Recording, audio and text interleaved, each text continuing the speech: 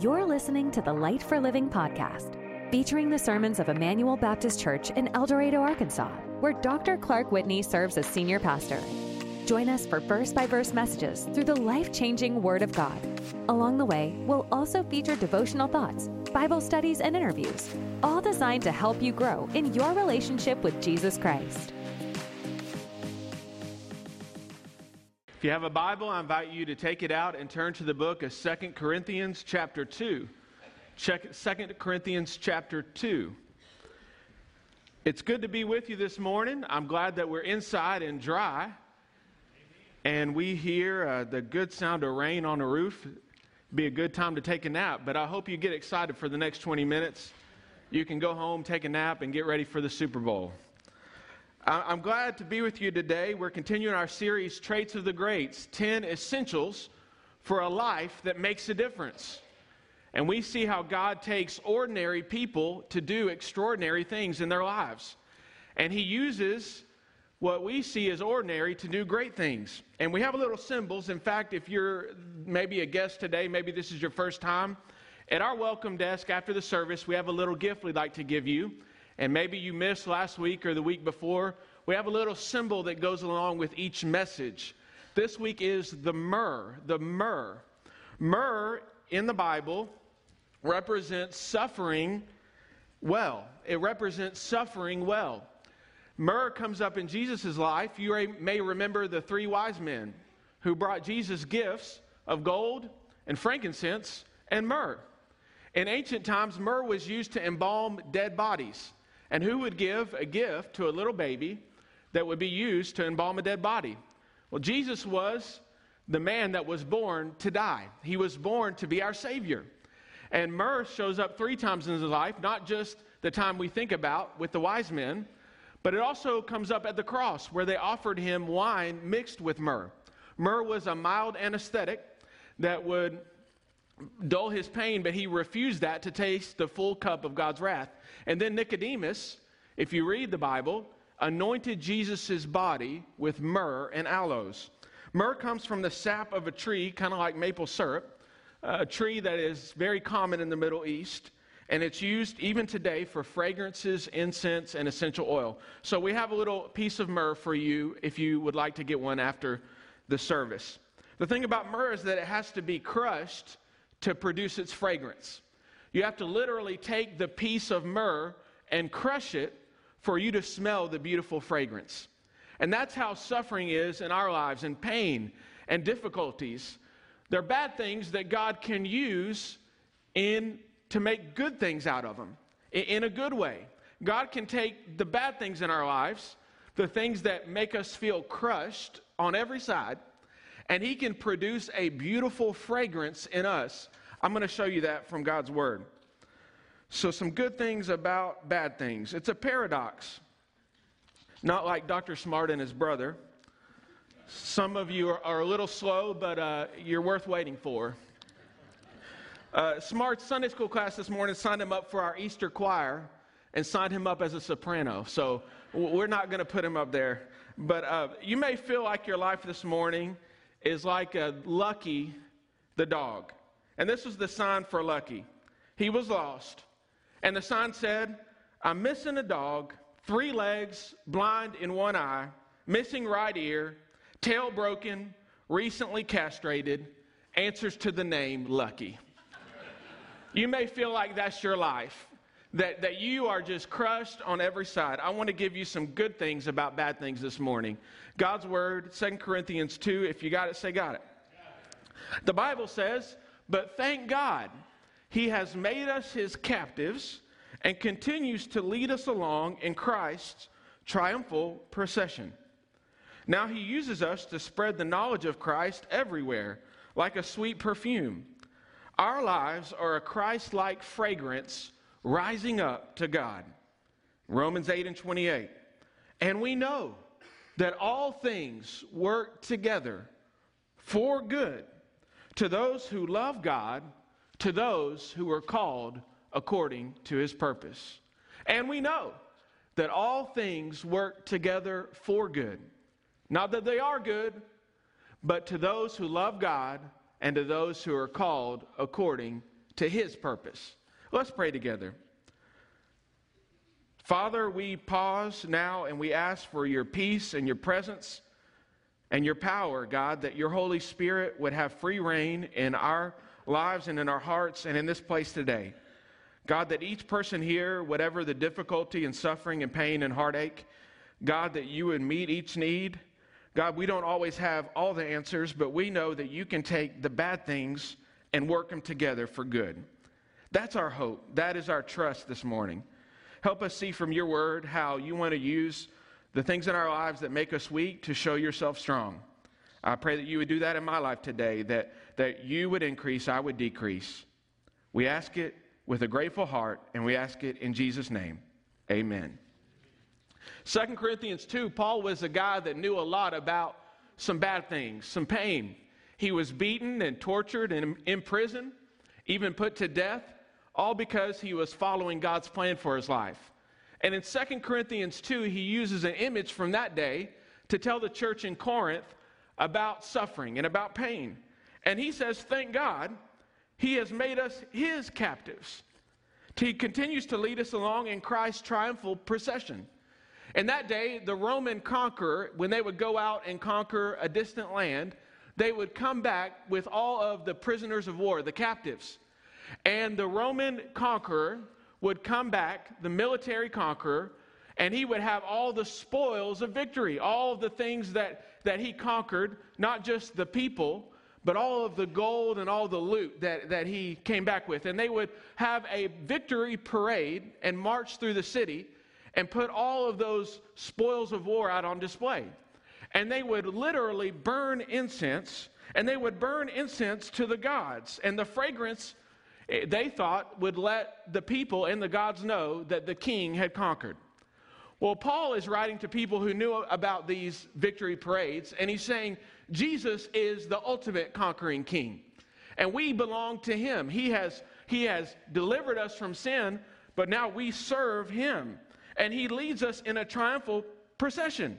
And he uses us, the Bible says, to spread the knowledge of Christ like a sweet perfume.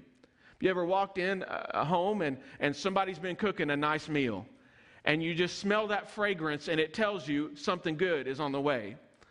Well, that fragrance is God's fragrance to the world, showing us that we belong to Christ.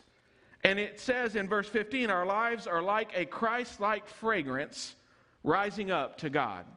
A fragrance, the myrrh. It's only through the crushing that the fragrance can come out. I want you to think about that. I want to also introduce you to a great. His name is Bob Wieland. You may not know him, but you ought to know him. He was a student at the University of Wisconsin in the 1960s. He was very gifted in baseball. And he was actually negotiating a job as a pitcher for the Philadelphia Phillies when he got drafted, and Uncle Sam told him to go to Vietnam. And so he got drafted and went to Vietnam in 1969. While there, Bob got involved in a very fierce gunfight. In fact, he ran to a buddy's aid, but he didn't see the 82 millimeter mortar in his path. He stepped on it, exploded, and there Bob Wieland, this young man, in 1969, lost both of his legs. Well, he was pronounced dead on arrival at the military hospital till someone found out he had a pulse. He went to Vietnam standing 6 feet tall and weighing 200 pounds. He came home weighing 87 pounds with a body that was almost cut in half. Anybody else at this type of crushing would have just given up, would have just said, my life is over. But not Bob Wieland. As soon as he got out of intensive care, Bob started concentrating on his rehab, especially his upper body strength. Without his legs, he had to rely more on walking with his hands. In 1977, weighing just 122 pounds, Wieland actually competed in the United States Powerlifting Championship. He bench pressed 303 pounds and then was told by the judges that he was disqualified. See, somebody looked in the rule book and found the fine print that all the contestants were required to wear shoes when they competed. Well, Bob replied very quickly, wouldn't you know it? Today would be the day that I forgot my shoes. He used a special pad to cushion his fist, and he's completed some of the most amazing treks in all of history. September 1982, he actually walked all the way across America on his hands. Began at Knott's Berry Farm, ended up at the Vietnam Memorial in Washington, D.C. The entire walk, it took him 3 years, 8 months, and 6 days, and nearly 5 million hand steps. He walked over concrete freeways, steel bridges, asphalt streets, and gravel roads. And he did it all by simply putting one hand in front of another. A reporter asked him, "Bob, what keeps you motivated for such a long trek?"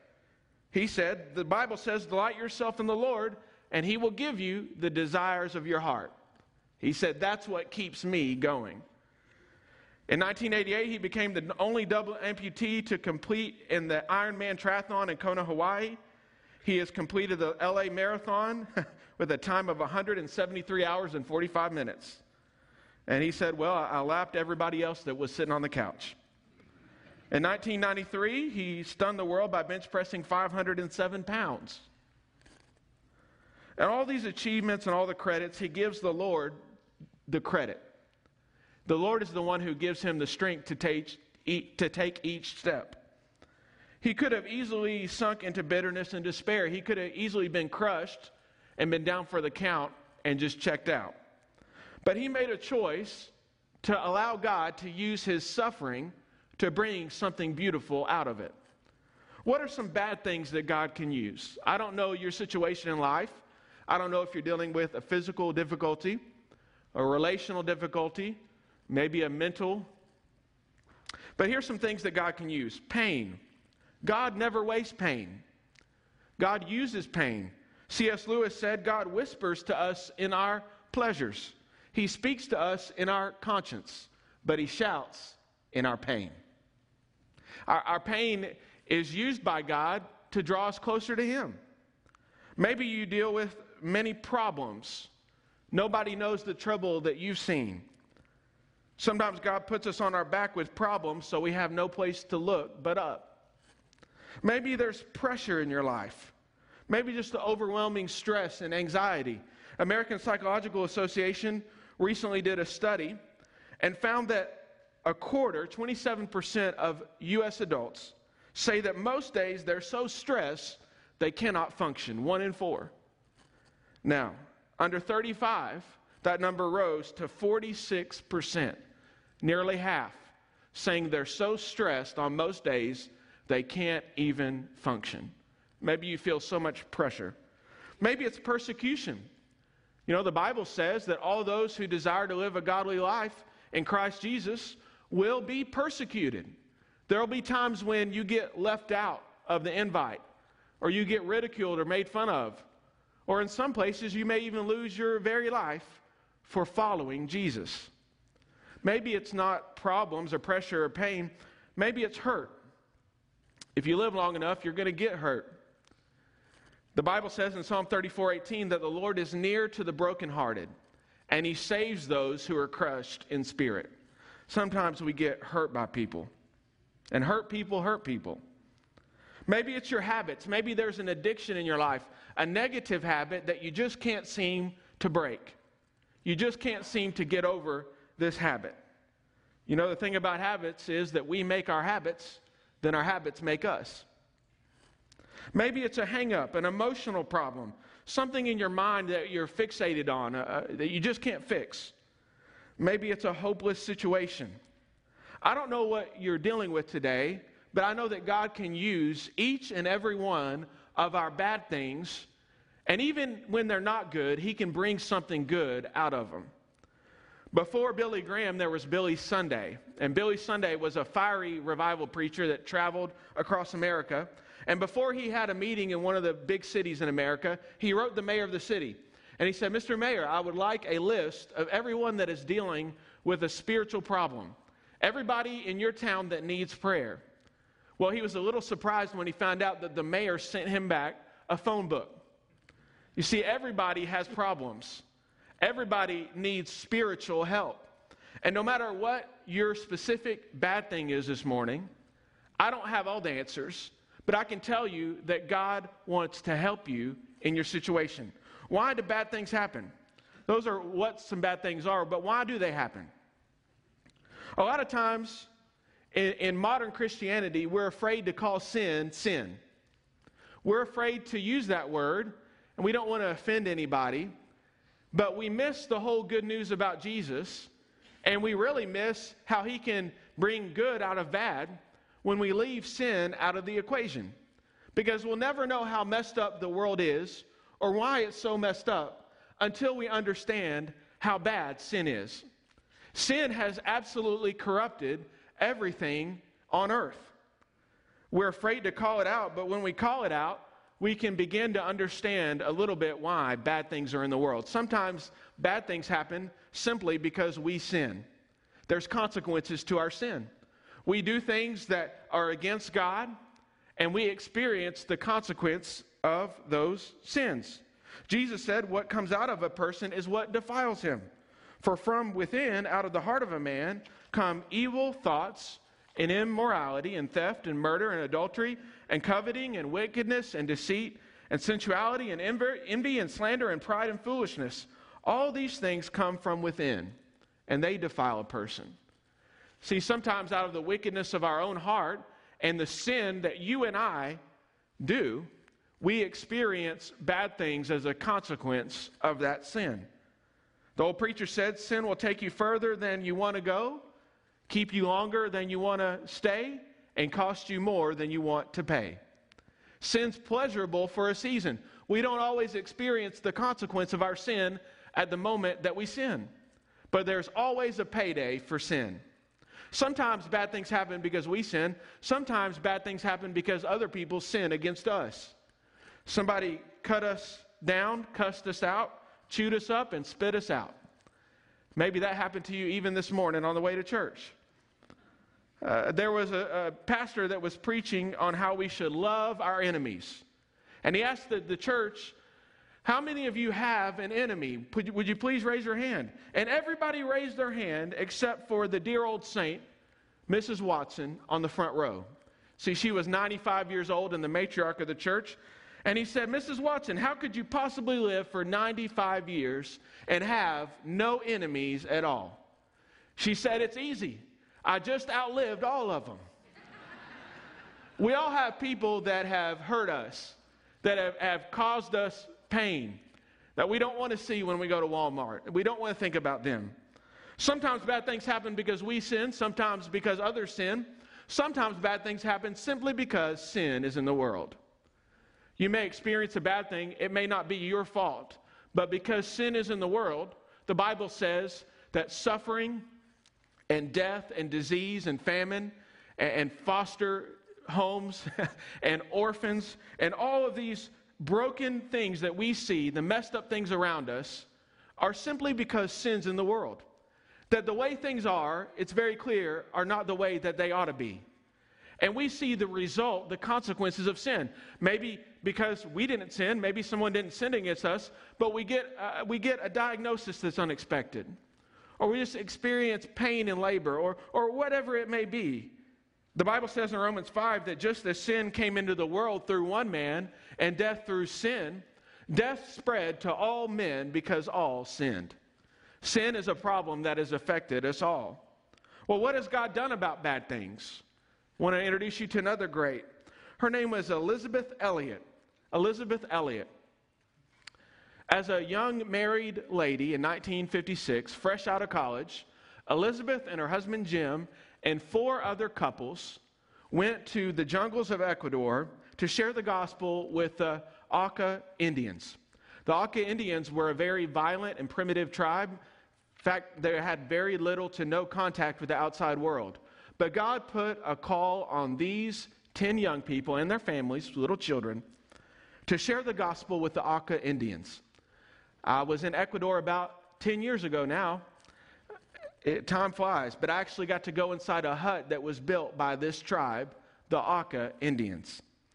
And what happened is these missionaries, they were pilots, and they landed on a river there near the Auca Indians, and they were to bring them food and to bring them gifts and supplies to try to establish a connection with them so that they could share the gospel.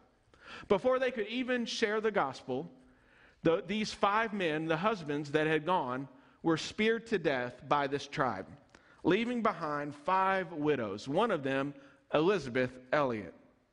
Well, time doesn't permit to tell the whole story, but God did an amazing work.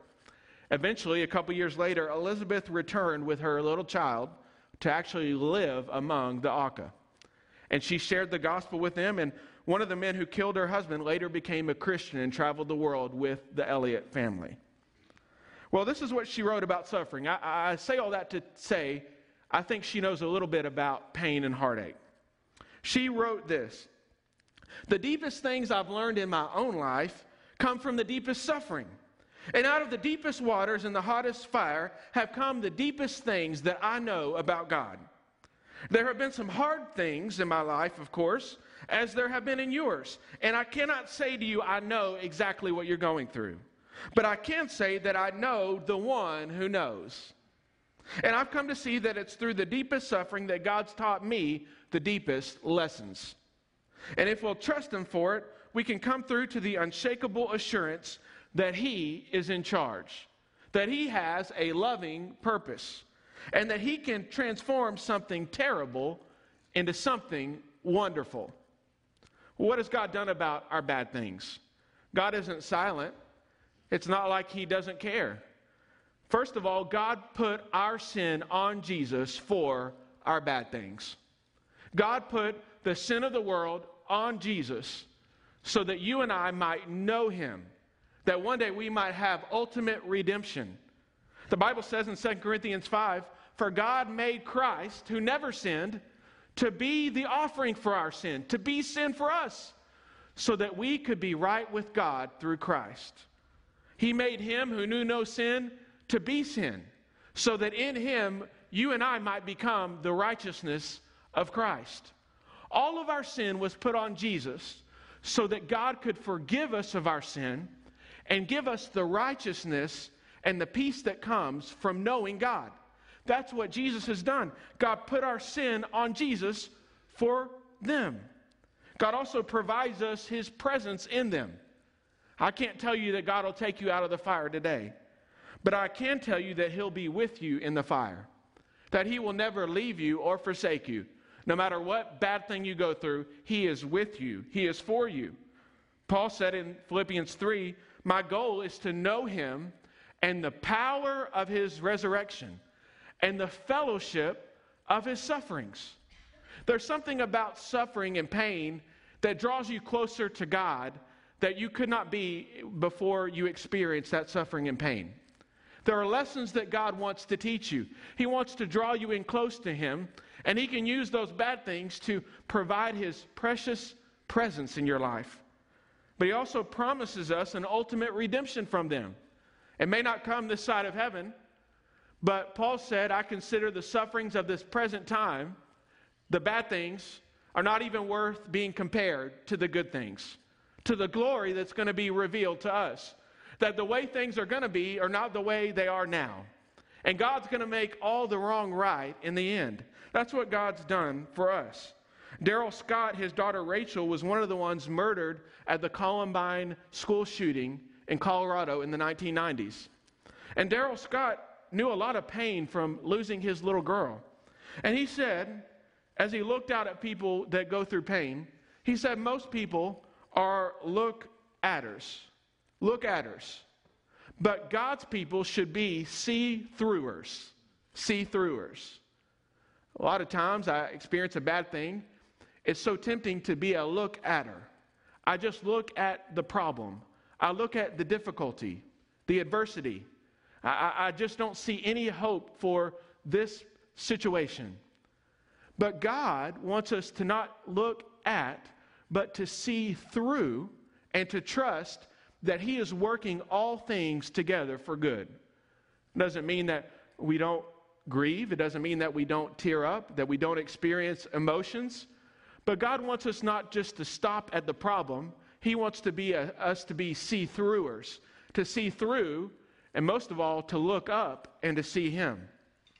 How does God want to use our bad things? How does God want to use our bad things? Well, number one, He wants us to draw close to Him. He wants us to draw close to Him. Psalm 119:71, David said, it's good for me that I've been afflicted. He said, it's been a good thing that I've gone through bad things, that I might learn thy statutes. That there are things that God wants to teach you through the bad things. My suffering was good for me, for it taught me to pay attention to your decrees, another translation says. There's something about the lessons God wants to teach us to draw us closer to Him. The poem goes like this: I walked a mile with pleasure, she chatted all the way, but left me none the wiser for all she had to say. I walked a mile with sorrow, and never a word said she. But oh, the things I learned from her when sorrow walked with me. It's through the pain that God draws us closer. Not only does He draw us close to Him, He develops a Christ-like character in us through the bad things. Romans 5 says we rejoice in our suffering, knowing that suffering produces endurance. And endurance produces character. And character produces hope. God can take the suffering and produce something in you that looks more like Jesus than before you went through the suffering. It doesn't make it easy. It doesn't eliminate the pain. But God can renew your spirit and make you something beautiful out of the mess that you're in. Also, you can help other people. That's the good thing about bad things. That when you develop this character, it's a fragrance. The crushing produces a fragrance. And remember, our lives are like a fragrance being offered up to God. Here's what the Bible says. Blessed be the God and Father of our Lord Jesus Christ, the Father of mercies, the God of all comfort. Listen, He comforts us in all our affliction. In all of our bad things, He comforts us so that we may be able to comfort those who are in any kind of affliction through the comfort that we receive from God. For just as the sufferings of Christ overflow to us, so also through Christ our comfort overflows. Did you ever think that God might want to use what you're going through so that you can help somebody else who's going through something? That you can be the fragrance of Christ to them and comfort them, and He comforts you so that you can comfort others. Thirdly, He displays His power and plan for you in the bad things. Even in the bad things, He displays His power and His plan. Our lives are a fragrance offering up to Him. What can He do with our bad things? Well, He can turn your mess into a masterpiece. You look at your life and you think, wow, what a mess. God can bring something beautiful and make a masterpiece out of your mess. Joseph said in Genesis 50, as for you, you meant evil against me, but God meant it for good. He can turn your test into a testimony.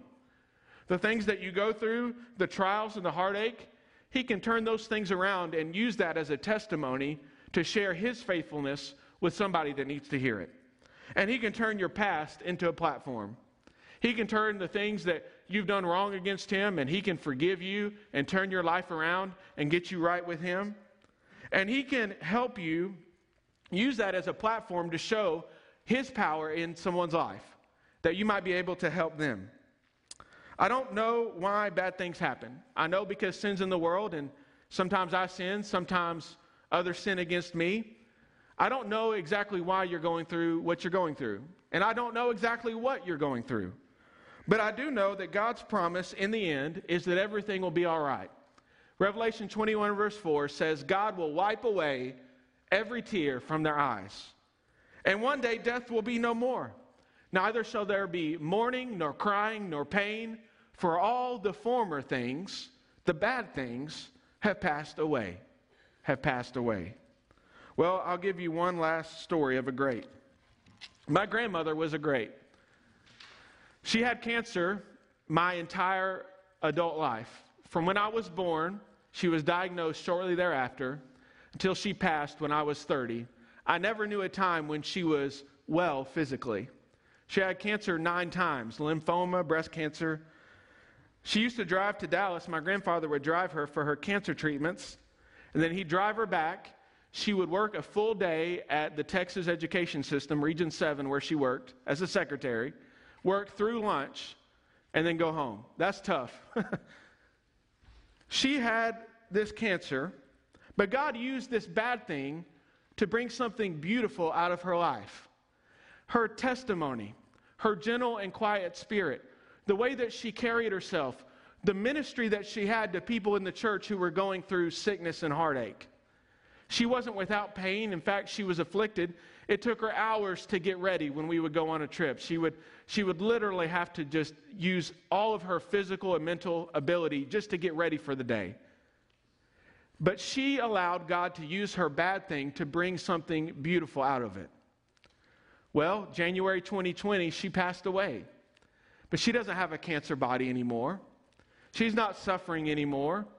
All the bad things and the afflictions and the pain and the cancer, it's all passed away. She's healed and whole in Jesus' sight. Do you have that assurance today? Thank you for joining us today. If you've enjoyed this episode, please subscribe and share with a friend. We hope you'll tune back in next time to the Light for Living podcast.